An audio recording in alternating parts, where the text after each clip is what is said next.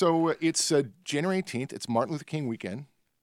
And that usually means that they're going to play day games in basketball on Monday. That's about what it means to me. And start drinking early. Start drinking early, yeah.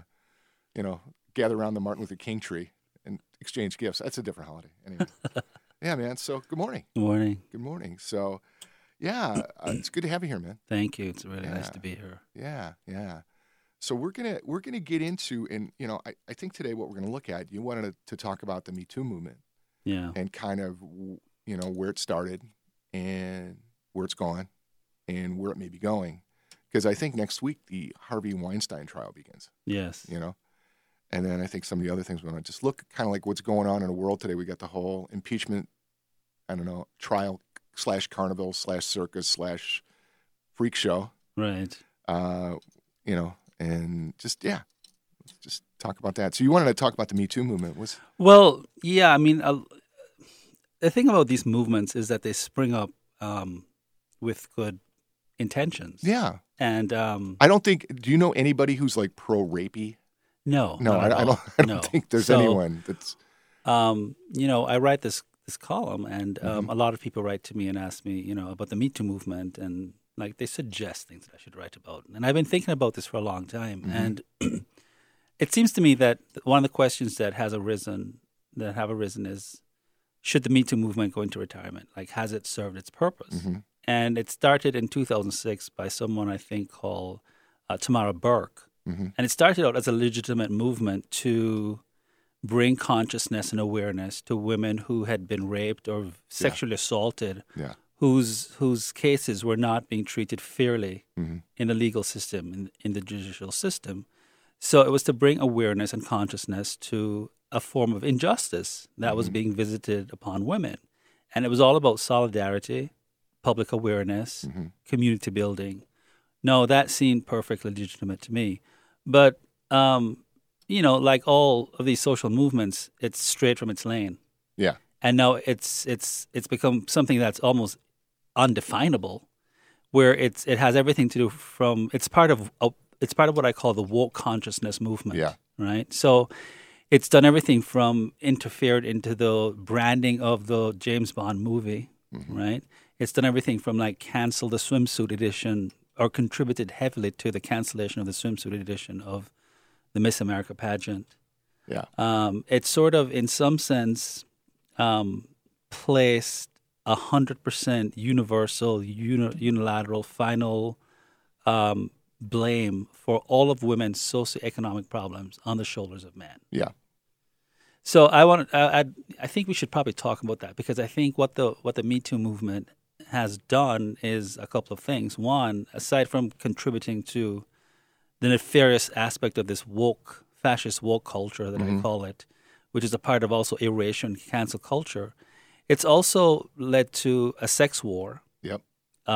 Between between the sexes. Yep. In which case, I think, and we can talk about this, in any war between the sexes, I think women, for various reasons we can talk about, are always going to lose that war. Right. And it's brought about a form of cancellation culture. Yeah. Where we want to cancel out now the cultural contributions that men have made to civilization, again, because they have exhibited bad behavior. And I think if men are punished, if they're punished financially, if they're punished in jail, that is the punishment that has been exacted by society. There's no reason to cancel their artwork, their music, their contributions. Yeah, no, I've seen this happen. It's been a year now since I did this. It was called Speakers Who Dare Talk, right? And it was in New York City, and the title of my talk was "Man Up," right? And so it was 200 people in the theater. Probably 180 of them were women. They were New York City women, so it was really liberal leaning, progressive, Upper West Side women. Yes. And the primary premise of the talk, because it was in response to Me Too, and in response to the whole the mansplaining or toxic masculinity or the white privilege or the white fragility, whatever it is. I find it funny that that I exhibit both white privilege and white fragility. trying to work that one out. But pretty much I reject all that stuff, you know? Mm-hmm. And so, you know, I could sit here and reject it and be angry about it, or I could actually address it, and that's what this was about. And what I did is I did a really deep dive in looking at how guys respond. And I think a lot of this took guys by surprise. They're like, what? This isn't me, you know? And so sometimes when guys get surprised, the thing they do is they kind of abdicate and drop back and try to figure it out. And I think that's what's happened a lot, you know? There's also been guys have seen other guys act abhorrently, and instead of being responsible and interfering with it, they've kind of just let it go and walk, you know, like, this isn't bothering me, so you can go do that, and, you know, it'll work out for you eventually. You know? And so the thing that I started seeing was this, but this kept getting momentum, and I got heckled. This was just a talk, and I got heckled. Yeah. You know, and it was shocking to me. I was nervous, number one, because it wasn't like, hey, this is great, this guy's here, you know, and I was nervous, and I was also excited about it because it was really a positive message about let's work together is really ultimately what it was about, and it all worked out great. I'm so happy I did it, but I got really clear that my perspective of the world shifted after I got off the stage versus before I got on the stage. I didn't realize how angry and how upset and how the absence of really inquiry. This just men are bad and they're evil and they're the source of all our problems. And if we got rid of them or got rid of the toxic masculinity or the alpha male, it'll all work out. And that's just not true, you know? Well, it's not true. And this is another part of the Me Too movement is that I think that they work with a kind of binary, simplistic view of human sexuality. Yeah. That is just false. I mean, the whole idea that there can be something like uninvited male attention. If you really think about that, literally, what does uninvited male attention mean vis-a-vis, let's keep it in the heterosexual sphere here, between a man and a woman? I mean, no woman invites male attention. It's something that is formed when two people are attracted or one person is attracted to another person, and you exhibit that attraction in certain ways, either through the gaze or a remark. But I don't know of any culture in which a woman sort of sits there and says to a man, and now you can give me the look, or now you can give me an attention. Well, you know what? It's like not even paying attention to our biology. Yes. You know? I mean, our biology occurs before our thought does. Exactly. You know? So there's no like real thinking or science in this. It's all just I love the cancel culture. It's all just canceling out all this stuff. And what ends up happening, and that's why I'm so against political correctness, right? Yeah. It becomes this really rigid way of operating with no opportunity for expression or inquiry, you know? And it's all by the rules. It's almost totalitarian, you know? And if you don't do it this way, you're bad. And what completely blows me away is the guys that sign up for that. Right. Like, I don't get where those dudes come from. Well, I tell you what, they've bought into a mythology that every problem is solvable through language, right? And it's so we're body-centric creatures also, who are motivated by, in some sense, our instincts or impulses, and you know, not to be crude or crass, but quite often in relationships, you'll hear relationship experts say to couples who are just talking and talking and talking endlessly about a problem. I've heard this, that you guys need to go and love it out, sex it out, right? And then maybe that will diffuse some of the tension, and the rancor and the anger that heretofore existed might dissipate in some sense. I think a lot of men have bought into this canard, the shibboleth that, you know, everything is solvable through discussion, through language, through the word. And many of our problems are solved on the physiological, biological level. And men especially are who are not, you know, the greatest of communicators, many men, are caught in a sort of a quagmire here. Yeah, so I think there's oftentimes, when in doubt, take action. Yes. You know, just to work it out, especially from a guy standpoint. Yeah. So yeah, we were talking off camera about, you know, kind of one of the things that's leading to all of this is just kind of a fear that's kind of running everybody. Yeah. You know? And what are we afraid of, man? I mean, none of us last forever. So the fear of dying, I'm not buying off on. Right. Well, it's a fear, I think, of intimacy, ultimately. Because I think when you're going to solve a problem with someone, you've got to do the hard work of sitting them down, looking them in the face, admitting that you have the democratic right to fail also. And trusting that in that process of failure, your honorable adversary, I'd like to call it, is also going to assist you in your success, in your recovery. But that's intimacy. Look, if two people are, and I know this as a teacher in the class, a professor in the classroom for 24 years, that when people have disagreements among themselves, one of the ways that instead of coming with a prefab agenda or a single metric or a single rubric, one size fits all solution to all problems, is that every single situation is unique, and you've got to sit down. You've got to pre-examine your own premises, your own hidden assumptions that are buried deep under your consciousness that you're not bringing to consciousness. So you have to bring to consciousness your own assumptions, your own fears. You have to invite the person to do the same thing. And then there's a kind of honesty that has to be brought to the conversation. And that brings us to the issue of vulnerability. Yeah. And most people are just not going to go there. You know, they put up the defensive wall. They put up all the sort of, they already are existing in their own curated silos. Yeah. So I think what we really fear is intimacy, and this fear of intimacy, I think, really comes from, in some sense, a breakdown in communities in which trust, and friendships, and I've got your back, you've got my back, with communities being so obsolete today, and we don't have an environment or a milieu in which to develop and foster real relationships.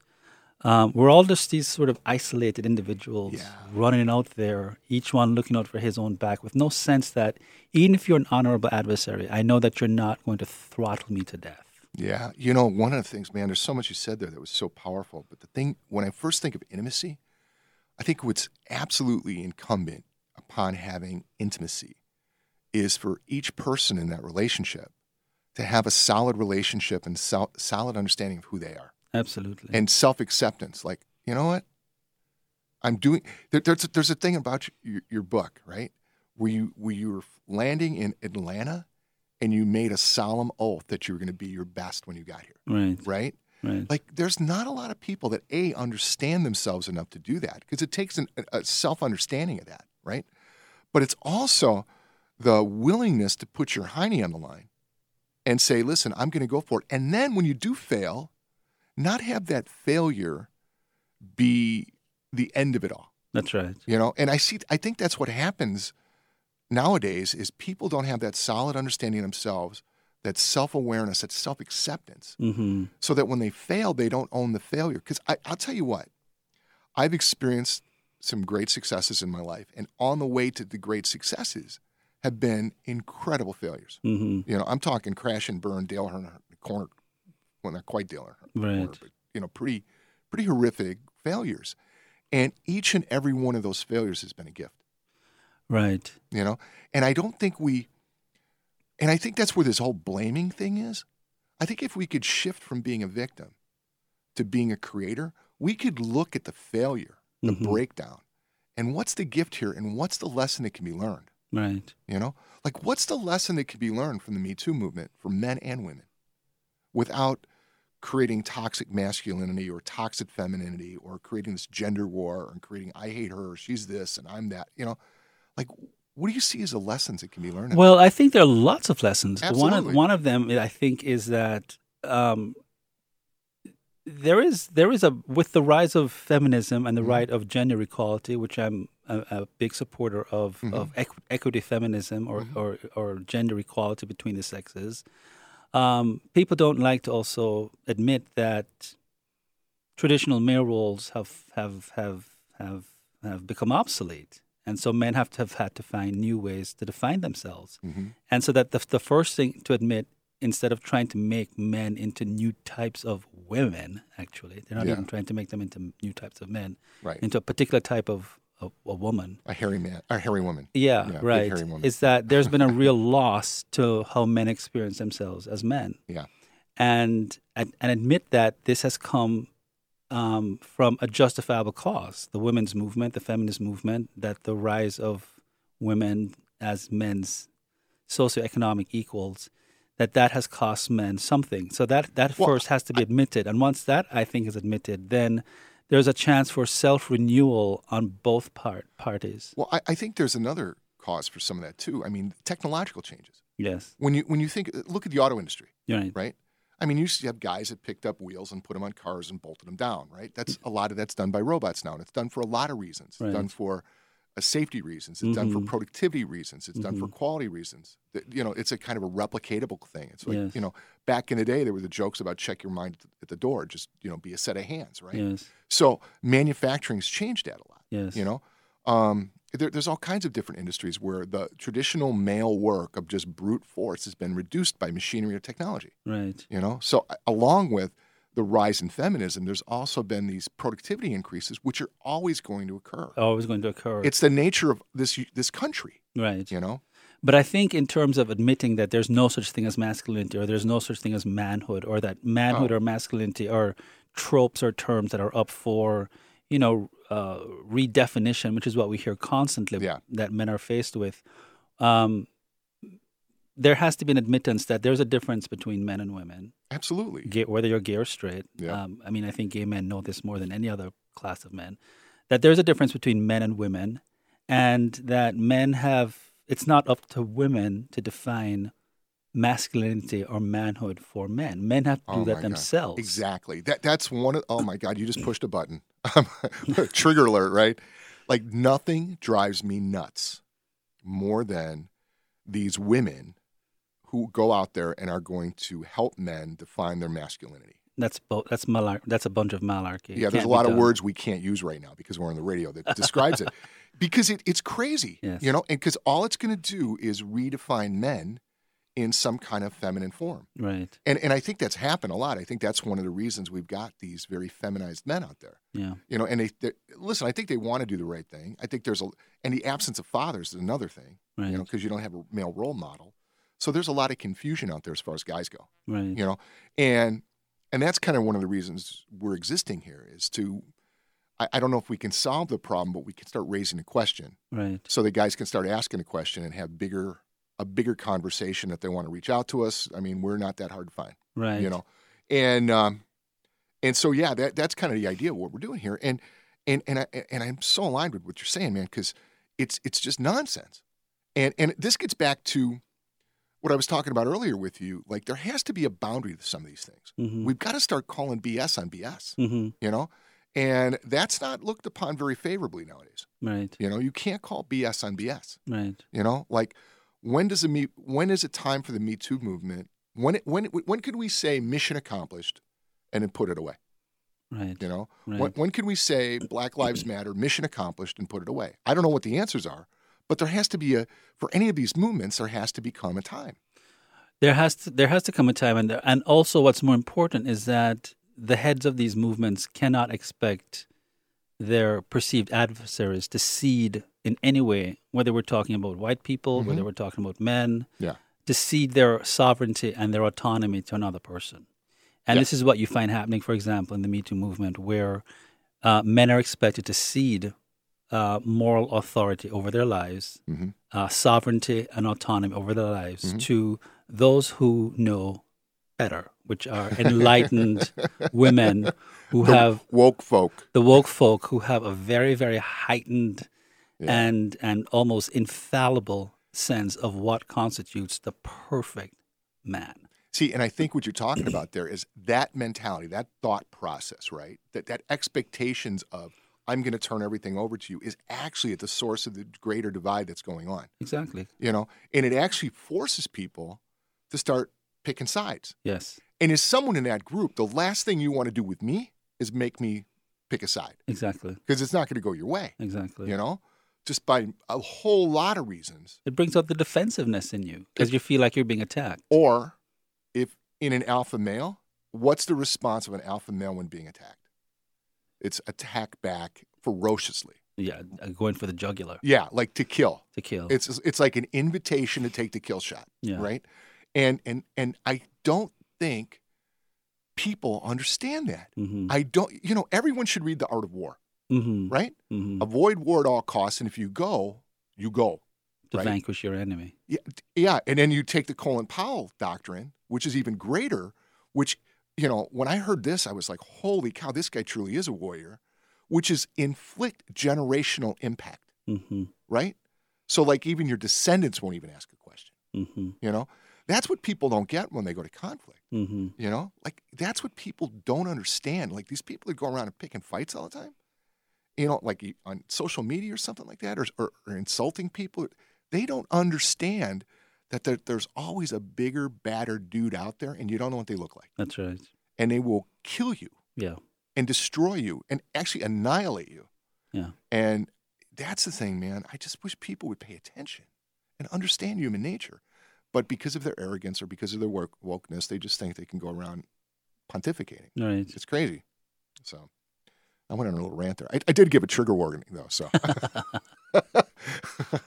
I gave my trigger warning. So, yeah, man.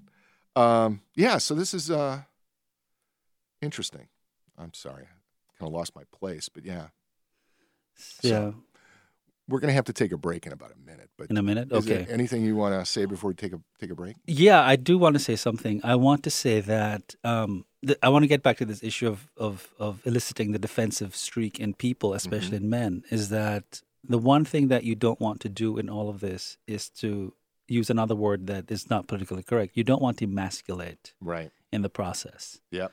Right? So even when you're calling, you don't to eviscerate and emasculate a man of his sense of his manhood or his masculinity. Right. And that goes for all men in all walks of life. Yeah. And you don't want to shame a person also. Shame is not an inducer of good behavior. Yeah. Well, it doesn't bring out the best in anyone. What it does, it brings out, your worst traits, because your guards go up and more importantly, all the resources that you have for conflict resolution become repressed and dormant, and it's just a kind of fight or flight response. I think that's awoken, and when someone makes you feel ashamed, your first there are two responses. One is to completely shut down, or the other response is completely annihilate and eviscerate the other person. Yeah. With a rejoinder, a counterattack. Well, it's interesting. I've studied neuroscience quite a bit and have gone through this neuroscience training for coaches and got some certifications. And there was this one book that I read. I can't remember the author now, but it talks about the three core wounds that people deal with, right? Mm-hmm. Abandonment, betrayal, and shame. Yes. And shame, what shame brings out is kind of a sense of hopelessness. Yes. Like there's no recovery from it. Right. And so what you were pointing to, it's just kind of you curl up in the fetal position, or because everything's hopeless, who cares? You become a suicide bomber. Yeah, yeah, it's almost nihilistic. Yeah, and so you're just going to go and destroy, and you don't care. You like ceased to care about anything. Mm-hmm. And I think that's one of the and so people who kind of create that as a power move don't understand the ramifications of it. Right. And so it's really fascinating when you said that. You were talking earlier about the Me Too movement and the impact it has. I mean, we understand the impact it has on women and men, but how about with men and men? That's right. During the break, we were sort of briefly talking about that the Me Too movement is not just about a movement meant to sort of regulate the relationships between men and women, but it also is having what I think is a deleterious effect on the relationship that men have among themselves, men between men. Yeah. Because part of how masculinity and manhood gets developed is how a male pits himself or compares himself or conducts himself in conjunction with other men. That's why we've had rites of passage in various cultures. Yeah. Some of them quite cruel, some of them quite hard, where boys from the age of 12 in certain African cultures are made to wrestle with crocodiles, right, to show your manhood. But so the Me Too movement is not just about, it's not just having an effect on the sexes and invoking a sex war, but it's also affecting how men relate to other men. And one of the things that I talked about earlier on when we were talking was about this erasure and cancel culture. And one of the things that it's seeking to cancel, I think, is competitiveness. Yeah. Which is crucial for how men develop their identities with other men. Oh man. Right. So I was listening to MSNBC on the drive in here this morning, right? Yeah. They were talking about this Aaron Hernandez documentary. So a bunch of them came out this week. Mm-hmm. You familiar with Aaron Hernandez? No. He was a player with New England Patriots, and he was a stud. He was a good player, but he's also really he had a lot of things going on personally. Mm-hmm. He was gay. Mm-hmm. He was also in not a monogamous relationship, but a heterosexual relationship with a girlfriend who's really a friend of his. Oh, that's right. I know this guy. Yes, yes. And he was accused of killing a guy. Yes. And he was also accused of killing 2 more people. And he suffered from, at like age 26, he had like CTE of that of a 70-year-old, Mm-hmm. so from playing football and things like that. Anyway, this commentary comes on, and she didn't, I don't even think she watched this. I tried watching last night. I fell asleep before I got to watch it, but she started talking about it, and I've read a lot about Aaron Hernandez, and she said, well, what this is about is toxic masculinity and the problem with sports and the NFL, right? Yeah. And I was like, and she didn't even watch the thing. She was just making, and I would ask her questions, and she didn't have any answers, and she didn't do anything. But she got on there with a soapbox of toxic masculinity and football are equivalent. Yeah. And there's this a relationship to competition. I've been competing my whole life, right? Mm-hmm. And competition can both bring out the worst in someone, but it can also bring out the best in someone. Yes. It could have you push beyond what you know you can do.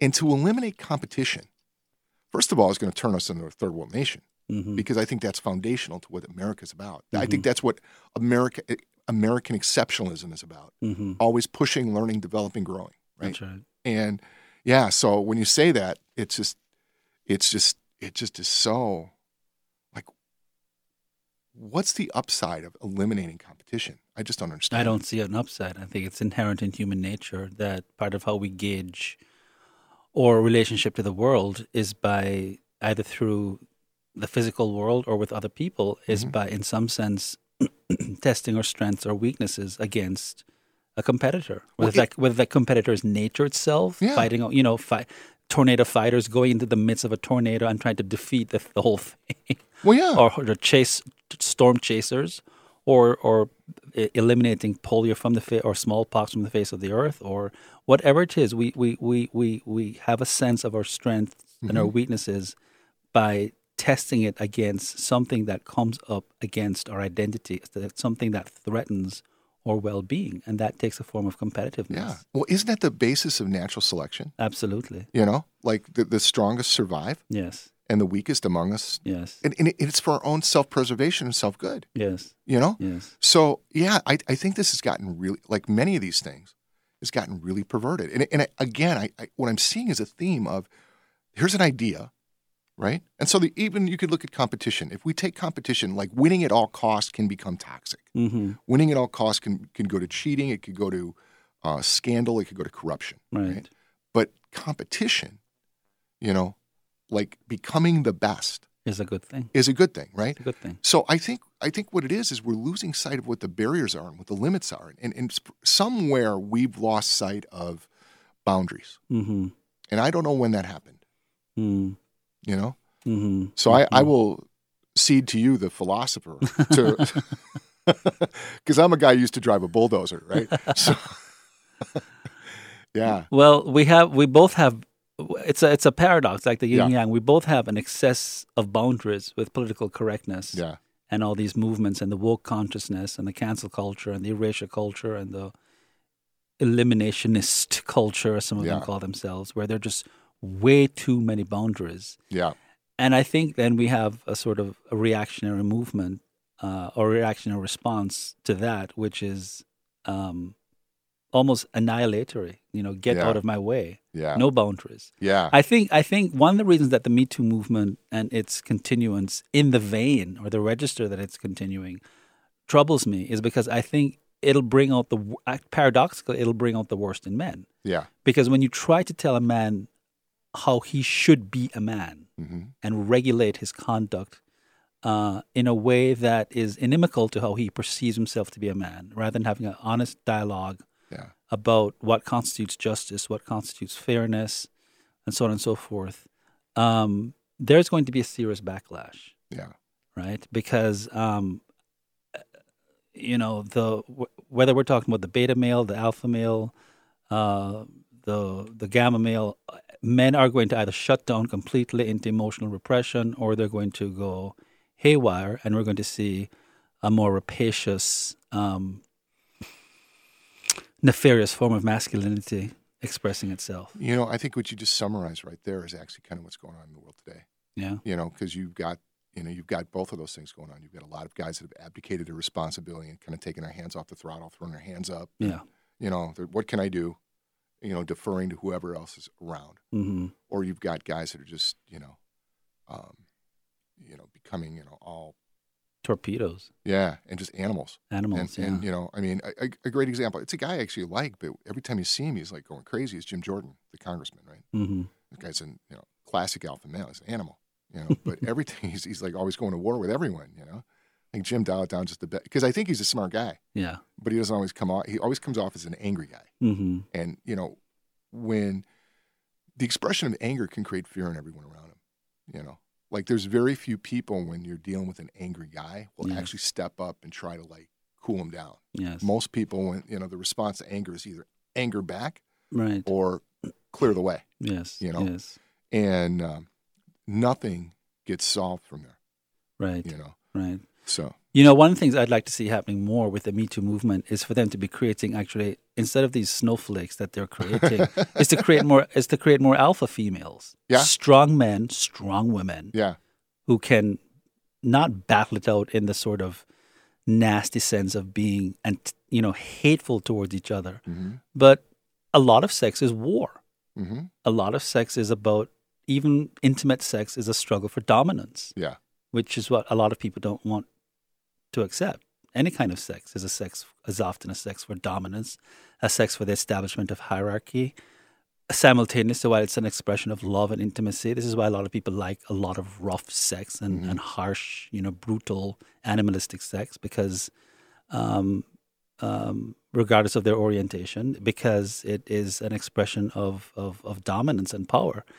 And so yeah, I wanted to throw that out, that the Me Too movement should be creating a sense of strength in women, and instead of trying to sort of say this kind of behavior in men is going to trigger me. Well, what is it triggering? If it's triggering something in you, you must be a weak person. If it's triggering too many things in you, too many times throughout the day, then you must be really weak. Yeah. I would like to see more. I'd actually like to see more alpha females in the world. It's a beautiful thing to watch an alpha female. Mm-hmm. And I think a man who has a strong sense of himself is not afraid of that. Well, and I think that gets back to the self-awareness. You're actually going to invite that, I know myself, I always perform better and provide far more value and create way more when I'm around a lot of very powerful humans. Yes. That challenge me. Exactly. That actually push up against me, male and female. Mm-hmm. I would much rather have that than people appease me or blow sunshine up my keister or go, oh, God, Mike, you're the best. Exactly. That's the worst thing I can run to. I love the challenge. It's that challenge that, I tell people that the only way change can occur and forward progress can occur is through that confrontation. Because with confrontation, that comes that spark, that ignition of ideas. Yes. And that's, I think, what you're talking about, even in a sexual standpoint.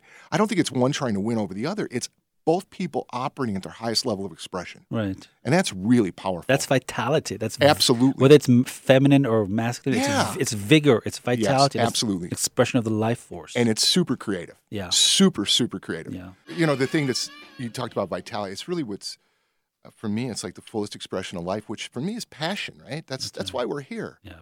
Yes. Like, I think one of the really great gifts of living is when you can live full out. Exactly. When you wake up every morning, and even if you're not in the best of moods, there's still this urgency of getting into the world and doing your work and the world's work. Yeah. And that's part of vitality. That's part of being engaged and married to the world, and it's part of life. It's like, so those of you who have children, I'm sure many of you don't necessarily feel like getting up and feeding your children every morning or sending them off to school, but you do it because it's an ethical commitment that you have to your children, and you do it, and you find vitality and meaning and purpose in doing that. And I feel the same way about all forms of living.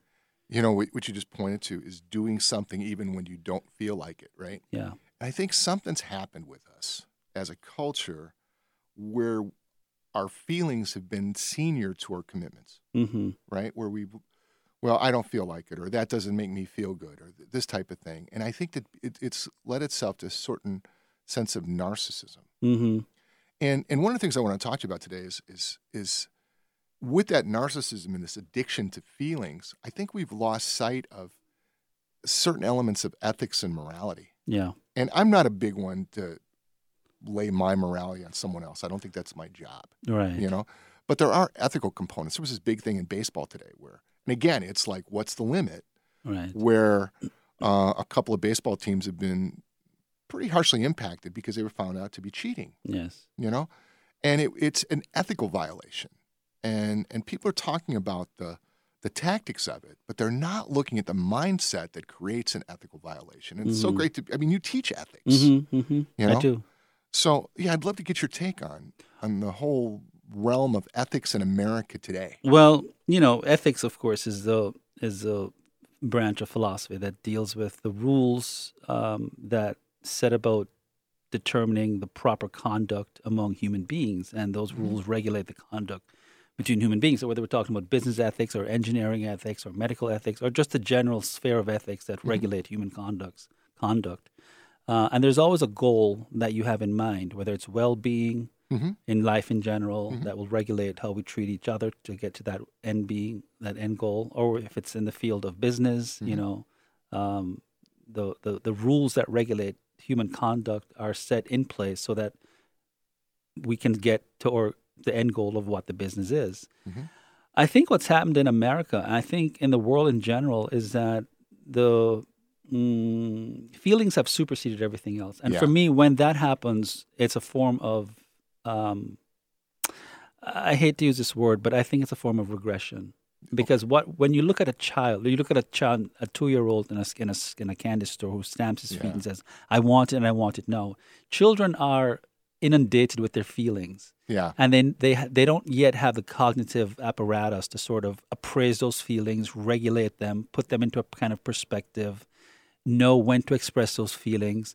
And they don't use those feelings as a justification for their actions. Yeah. Right? It's fine to have your feelings, but your feelings are not always the basis for how you should act.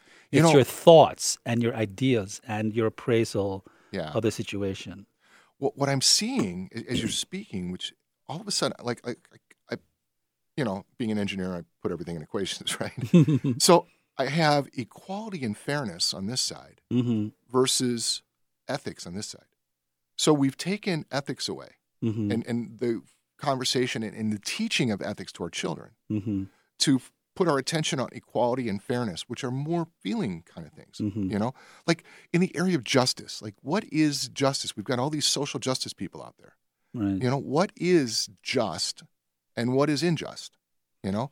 And it's no longer based on ethical conclusions. It's based on the feeling or expression or the result, you know? And that's how we get into quotas and who wrote the 12 Rules to Life? I can't remember the guy. Jordan Peterson. Jordan Peterson, yes. Yeah, he talks about the equality of outcome versus the equality of opportunity. Right? And, you know, you want to have equality of opportunity like you were talking about, you know? But you cannot guarantee equality of outcome. Right. Because then that's like slanting the board. Right. It's actually not fair. It's not fair. And I mean, look, the other thing about feelings too is that it's a shortcut.